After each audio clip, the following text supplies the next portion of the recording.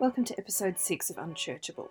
It amazes me how many topics arise when we start to talk about making church accessible for all people, taking on issues of doctrine or experiential inequality that can make it difficult for a person to take part. The truth is that church is easy for a lot of us, but for others it's darn hard. But that doesn't mean that any person, in my view, should be excluded from owning their faith and expressing it. Today's topic was suggested to me by a listener, and to be honest, I'm a little annoyed I didn't think of it first. It's the topic of disability and inclusion in church. As an area, it's a bit too broad to talk about all in one hit, so I'm starting by talking about autism and autism spectrum disorders. It can easily be an area that we overlook, not for lack of intentions, but for lack of information. We know that for some neurotypical people, the noises, smells, sensations and interactions in crowded spaces like a church foyer are a lot. Now imagine that you're on the autism spectrum, when your experience of strange places, lack of routine, social interactions en masse and sensory overload can all be present in the experience. Here's what I know. Neurodiverse people, that is, people with autism spectrum disorders or other disabilities, are precious to God. Their carers and families are precious to God. And I'm thrilled that Tonya Nash from the Autism Faith Network agreed to interview for the podcast to help spread the word about how we can better cater for people with disabilities. I love her heart, I love her message, and I love her speaking voice. This lady is made for podcasting, I tell you. Anyway, make yourself a cup of coffee and enjoy this week's episode. I'm Kit Kennedy, and this is Unchurchable. Hello, and welcome to Unchurchable. I'm Kit Kennedy, and I'm here with Tonya Nash. Tonya is from the Autism Faith Network. Sorry, the Autism Faith Network. Is that right? Yes. Yes. This is a really exciting topic for me to be talking about. It was actually suggested by a listener that we have a bit of a chat about disability and inclusion in church. And I'm just so excited that Tonya agreed to come on the podcast and talk about it. So how are you this morning, Tonya? I am doing great. I hope that you're doing well too. Yeah. Now, can you tell me, where are you based and how did the Autism Faith Network come about? Okay, well, I live in the Metro Atlanta area in United States, in Atlanta, Georgia, and the Autism Faith Network came about in around 2016. And it started based upon some life experiences that my family and I have had. We have 2 sons with autism. Yeah. And so around about 2013, we had difficulty with taking our oldest son to church because he was having a hard time adapting to the environment there. Yeah. And so one of the church members saw the predicament that we were in, and they decided to start a special needs ministry just for our son. Oh, and wow. So we That's were really beautiful. touched by that. And it was awesome because he got that one-on-one care, the Bible studies, and they created special lessons just so that he could understand them. And over time, that ministry grew. And so he wasn't the only one for a while. That's amazing. And so he had classmates and it really worked out great. And so in 2014, I started a blog series to talk about the importance of special needs ministry and how it blessed my family. Yeah. And it got a lot of attention, a lot of comments, a lot of shares. And I really wasn't expecting to receive the response that it got. Yeah. And so it had me thinking, we must not be the only people that are experiencing this issue with taking our children to church that have autism. Yeah. And so over time, I kept thinking to myself, somebody needs to do something about this. Somebody needs to say something. That's somebody else, Yeah, somebody else needs to do this. Somebody needs to make a difference in this area. And so one year I decided I was going to do something for Autism Awareness Month in April. And this was January of 2016, and I was sitting in the parking lot of an office supply store, and the idea just came to me to ask my friends who were active at their places of worship if they would be willing to do a program at their church for Autism Awareness Month. like, Yeah. have some kind of special activity to teach their church members about autism. And then when they did their activity, I would ask them to, take a picture of it, see how many people are participating. And then, I'll give them the toolkits because I'm a public health educator by trade. And so I said, I can provide them with a toolkit. I can provide them with the resources, the fact sheets, or whatever they need. And then they can pass that along to their church. And then at the end, I could provide them like a letter of thanks and a certificate of appreciation for participating. And I wasn't sure how many people would participate. I just wanted to kind of, spread the word about autism awareness in places of worship. And I had 16 friends that agreed to do that. Yeah, and that's amazing. Yes. And it kind of blossomed from there. But the whole point of it was to just, get churches to understand that there is a population out here where the families probably would love to attend church, but there has to be some accommodations made so that it could be a place where those with autism will feel comfortable and the families would feel welcomed. Yeah. Now, it's an amazing ministry. I sit here and I'm just thinking about the population that my church exists in, or that I'm soon to move to Melbourne, like the populations that go to church. They're many and varied. And I just, I wanted to talk about this because I think the autism, we now kind of refer to it as an autism spectrum disorder, don't we? Because autism can mean many different things to many different people. One of the things that is almost always present is difficulties with sensory processing, isn't it? Can you talk me through what autism is and what it is like for a child or even an adult with autism to attend a place of worship where there's a lot going on? Yes. Well, autism is a developmental disorder that affects the brain. Yes. And so, it can cause problems with a person's ability to communicate, problems with behavior and problems with social interaction. They may not always understand social cues. And they may have issues where, like you mentioned, they may process things differently with their senses. Yes. And so when a person with autism attends church, sometimes they may have problems with the volume levels or the sound levels of how loud it may be when they go. Some churches have, lighting systems where there's flashing lights, and that can be an issue. You have crowds and lots of people talking at one time. That can be an issue. And then also you have these social interactions where, people like to hug on you. Oh my gosh. Yes. People like to touch on you. And, sometimes persons with autism are very uncomfortable with that. And so all of those things can kind of cause an issue. I know with my son, my oldest son, when he was younger, we had difficulty attending church and taking him inside of a sanctuary because it would really just make him so upset. It was an unpredictable environment, and it was just really difficult for him to adjust to.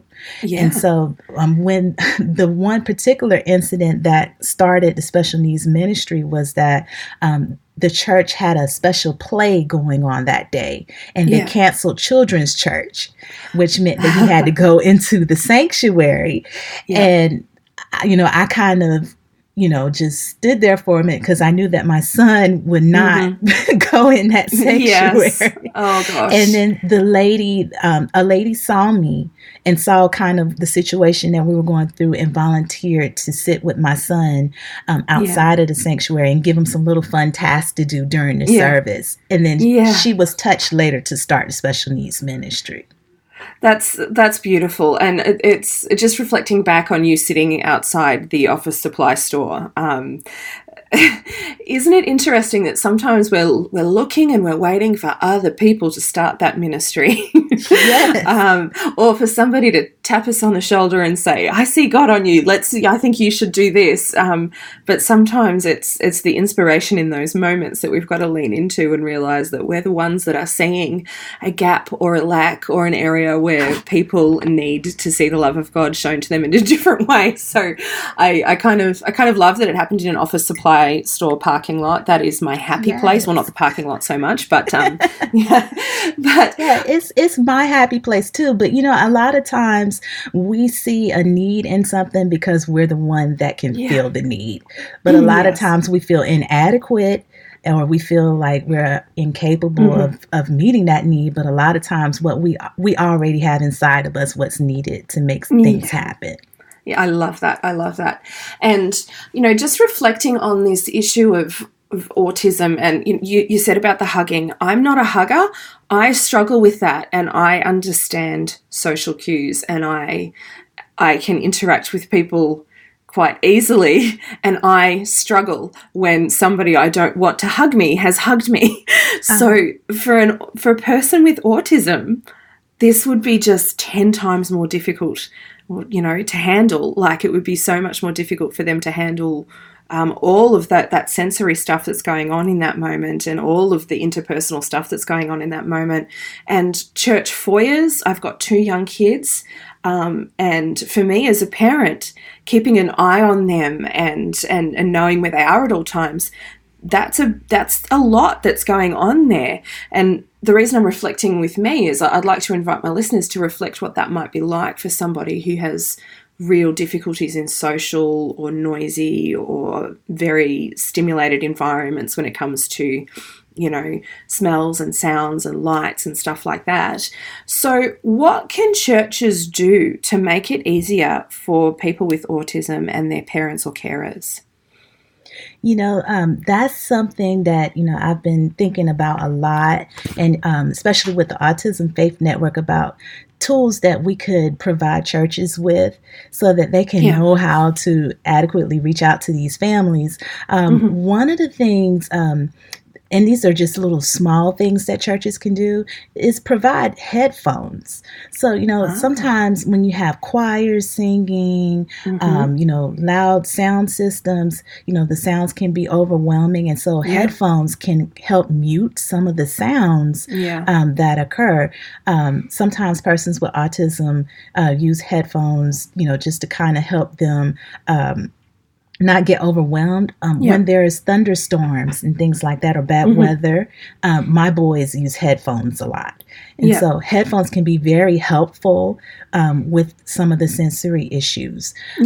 They can also provide like fidget toys, things that, persons can hold in their hands to kind of help with the sensory things. They can also provide a buddy, like say for instance, if your child is wanting to go to children's church, then they can provide a buddies program where there's like, maybe if you have a young child, maybe like a teenager or a young adult or even an adult, that someone that could kind of sit with them and help them stay on task, or help them along with the lesson, that could be helpful.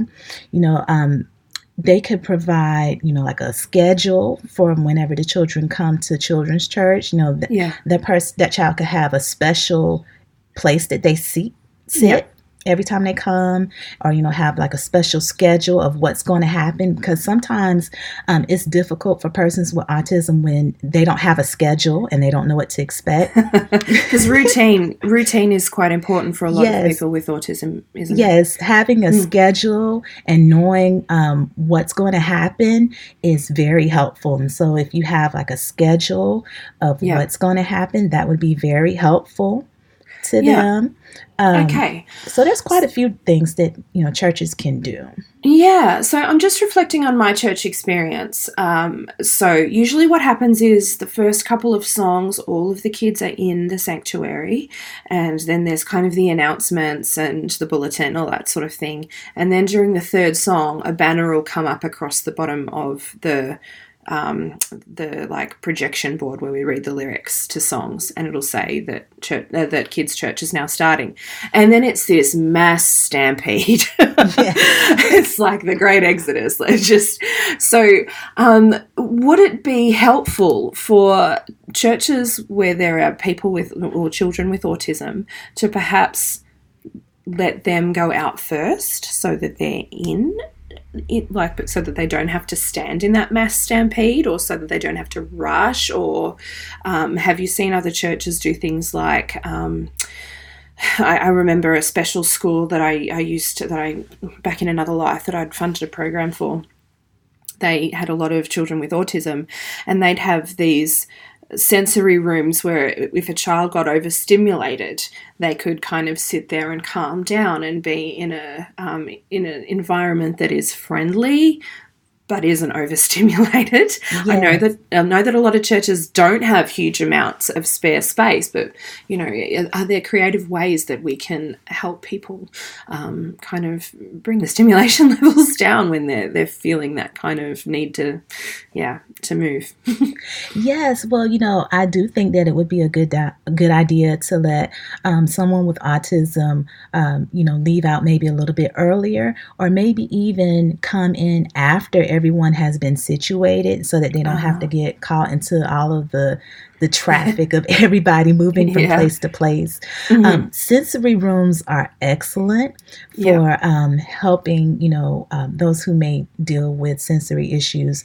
And then, I know you had mentioned that some churches may not have a lot of space, but it could maybe even be a corner of a room, and have like a pop-up tent in that area, where they can go inside the tent and then maybe have some fidget toys, or maybe a beanbag chair in there, or something that they can relax and get that sensory input that they need, stress balls, or exercise ball or something like that, to kind of help them to block out everything that's going on, have headphones on.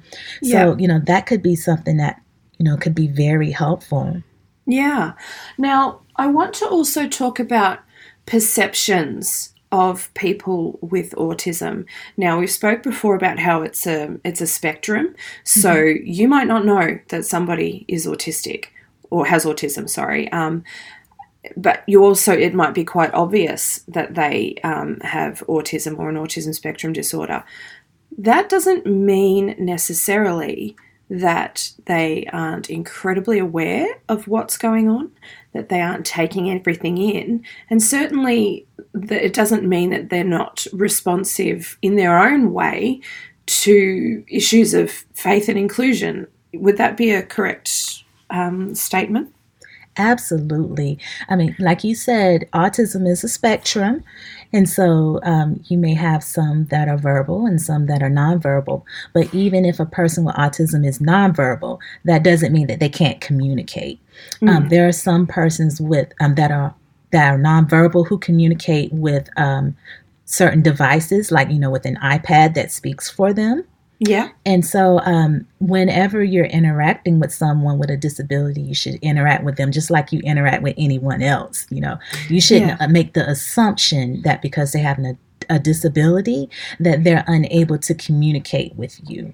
Yeah. And that's one thing I think that's very important for people to know, that you shouldn't assume that they are unable to communicate just because they have a disability. Yeah, I think it's an important thing to talk about because obviously I want to get your opinion on faith healing and disability. It's a bit of a personal issue for me in a different way, and I don't like putting all disability under the one banner.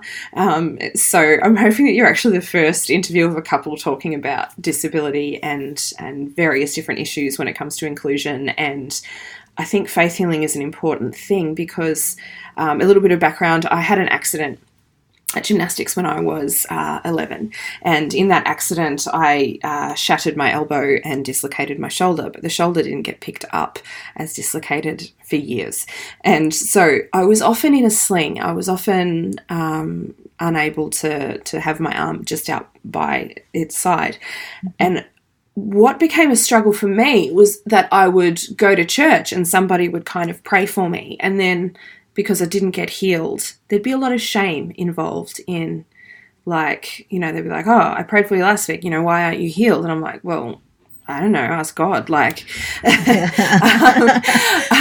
it was very clear that I had an accident and something bad had happened to me. In terms of like the elbow would lock up and there was floating bone in there. But with a developmental issue or a sensory processing issue or something like autism spectrum, what's it like for parents being in this environment where faith healing might be a thing, or there might be, you know, how do we respect the parents of children with autism, and how do we give space for these people to be respected as whole and as valid and valued within a church context? You know, this is a huge topic for me. When my oldest son was first diagnosed, people were saying some of everything to my husband and I about it. You know, oh, you don't have enough faith. That's why he's not healed. You must have done something wrong, and that's why he's not healed. And it can be really damaging for parents to hear messages like this. Yeah. You know, the Bible actually talks about this very topic in the book of John, chapter 9. The disciples asked Jesus, there was a blind man, and the disciples asked Jesus, this man's been blind from birth. And he said, who sinned, this man or his parents? And then Jesus said, nobody said. This is so that I can get the glory. You know, I can use his life. And I think that's one thing that we really have to look at in our at our churches and our places of worship, is that just because someone may have a disability, it doesn't mean that God can't use them or he can't use their life by what's going on. And I think that if we look at people just from the lens of their disability, I think we're already doing them and ourselves a disservice, because people with disabilities, they are part of the body of Christ. And that if you don't have people with disabilities at your church, then you're not complete, because God created us all and he made each of us different. And that's okay. And if he made us that way, then obviously it's okay. Moses, Moses had a speech impediment. Yes. And God said, I can still who made your mouth? He said, I'm still going to allow you to lead the people. Now he gave him his brother Aaron to use as a mouthpiece, but Moses was still in charge of what happened. And God used him with his disability. That's really interesting. He gave him Aaron as his mouthpiece, but what we're seeing here is the importance of partnership when it comes to people with a disability. And I like that the language has changed. We don't say, and I misspoke before I said autistic.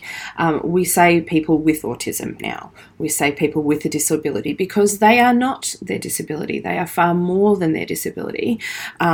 So we need to find ways for our language and our presentation to consider that. I often think of people with Down syndrome, and we've debated this. Some friends and I have debated this before. We always talk about how we'll be healed in eternity. I don't know that people with Down syndrome would be any different in eternity, because they're just such beautiful souls. Like I know I'm making a generalization here, but it seems like that extra chromosome came with an ability to just love without judgment and to just get through to people in such a special way. So, I think we have to be careful the way we talk about people with disability, because there's special assets, I think, in the way they see the world that makes them diverse, or that makes them, neurodiverse, or that makes them a little bit different, that we actually can learn a lot from if we sit and spend time with them and try to understand what things are like for them. That's my kind of personal thing. I'm just... we really have to embrace diversity. If God wanted us all to be the same, he would have made us all the same. But he didn't. And everybody has something unique to bring to the table. We just have to be willing and open to see it and to be able to welcome and appreciate the gifts that everybody brings to the table. Yeah. So I want to ask you about in your experience, this could be a really, really just, I'm not going to say this is a dumb question, but people with autism, even if they're nonverbal, can be Christians.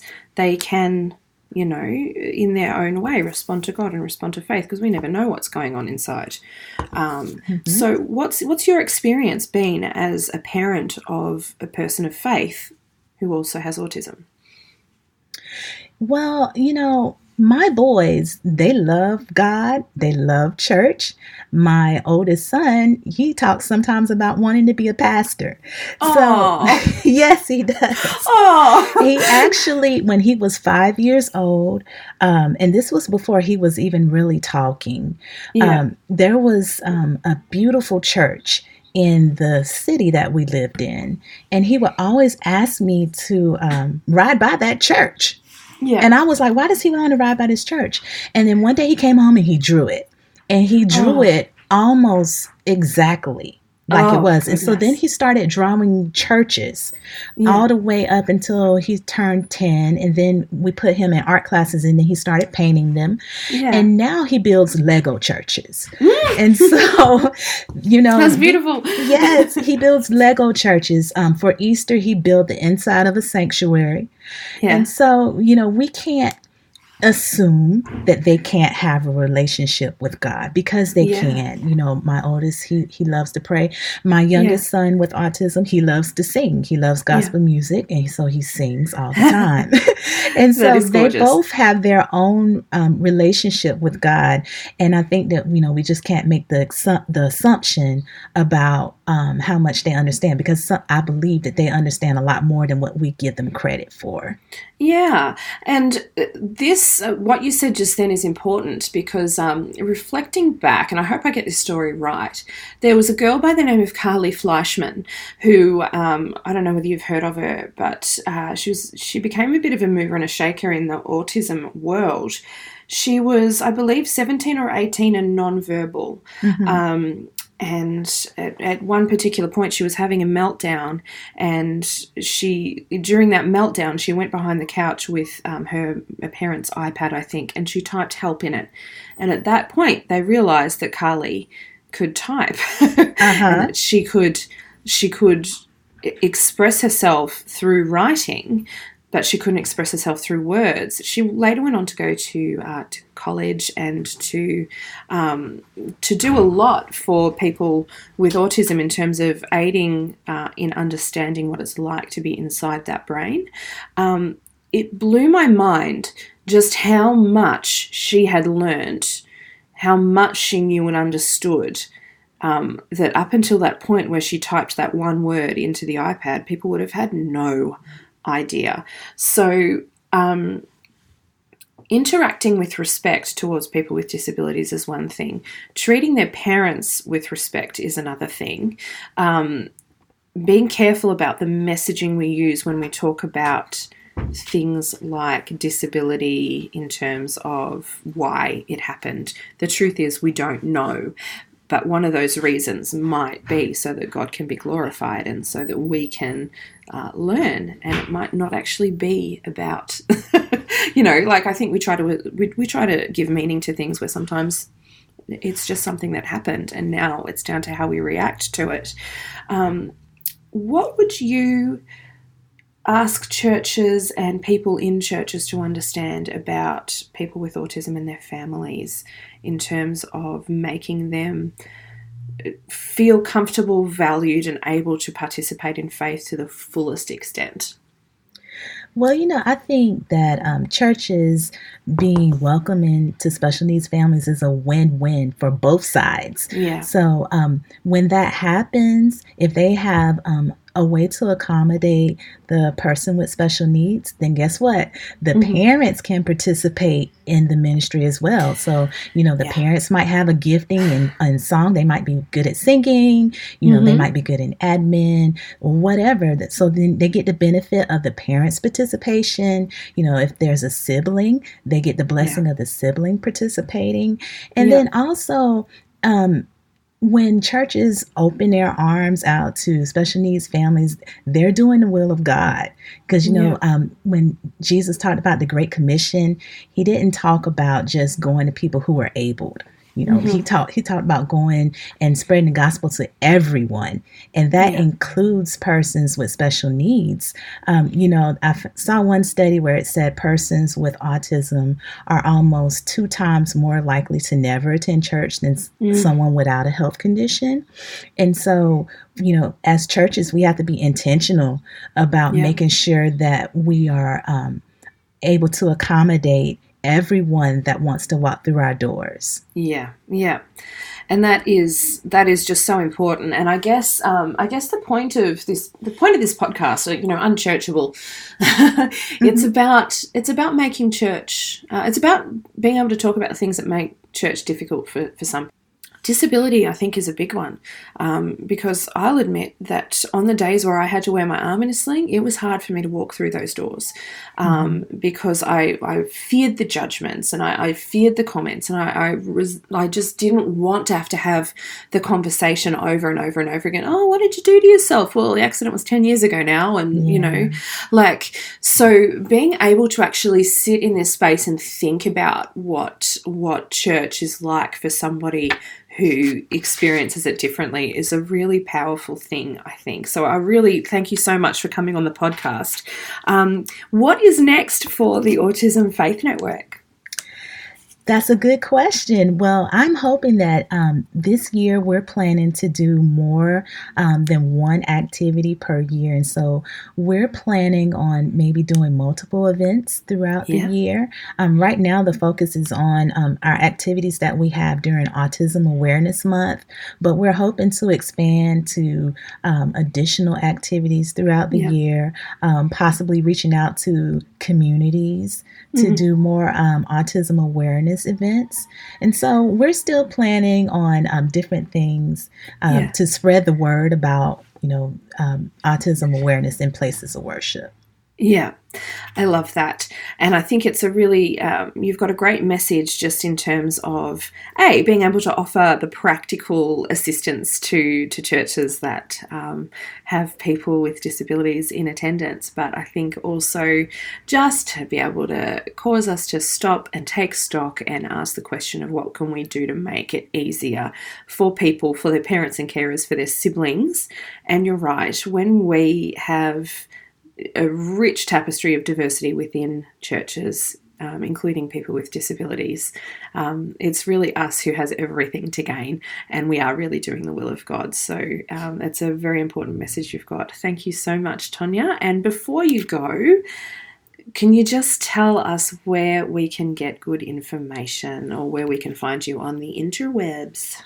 You can find us at autismfaithnetwork.com. That's our website. And you can also find us on Facebook. We post regularly on Facebook, and we're facebook.com/autismfaithnetwork. All right, go look it up, people. This is Tonya Nash from the Autism Faith Network, and this is the Unchurchable podcast. Have a great week. See you next time. So there we have it. A bit more of a practical chat this week, but it's nice to balance that out with all the other heavy stuff we get into. And it's a really important thing just to be able to sit in that space and think about what the experience of faith and community might be like for somebody whose neurological reality is a little bit different, or for somebody whose sensory processing is a little bit different. What I do know is that these people are all loved by God, all so precious to God, and it's important for us to be able to treat them with the respect and inclusion that they deserve. And I'm so happy that Tonya could come along and talk to us about it. Next week is a surprise, mainly because I haven't organised it, but I do hope that you'll tune in, because whatever it is, it's going to be great. I'm Kit Kennedy. This is Unchurchable.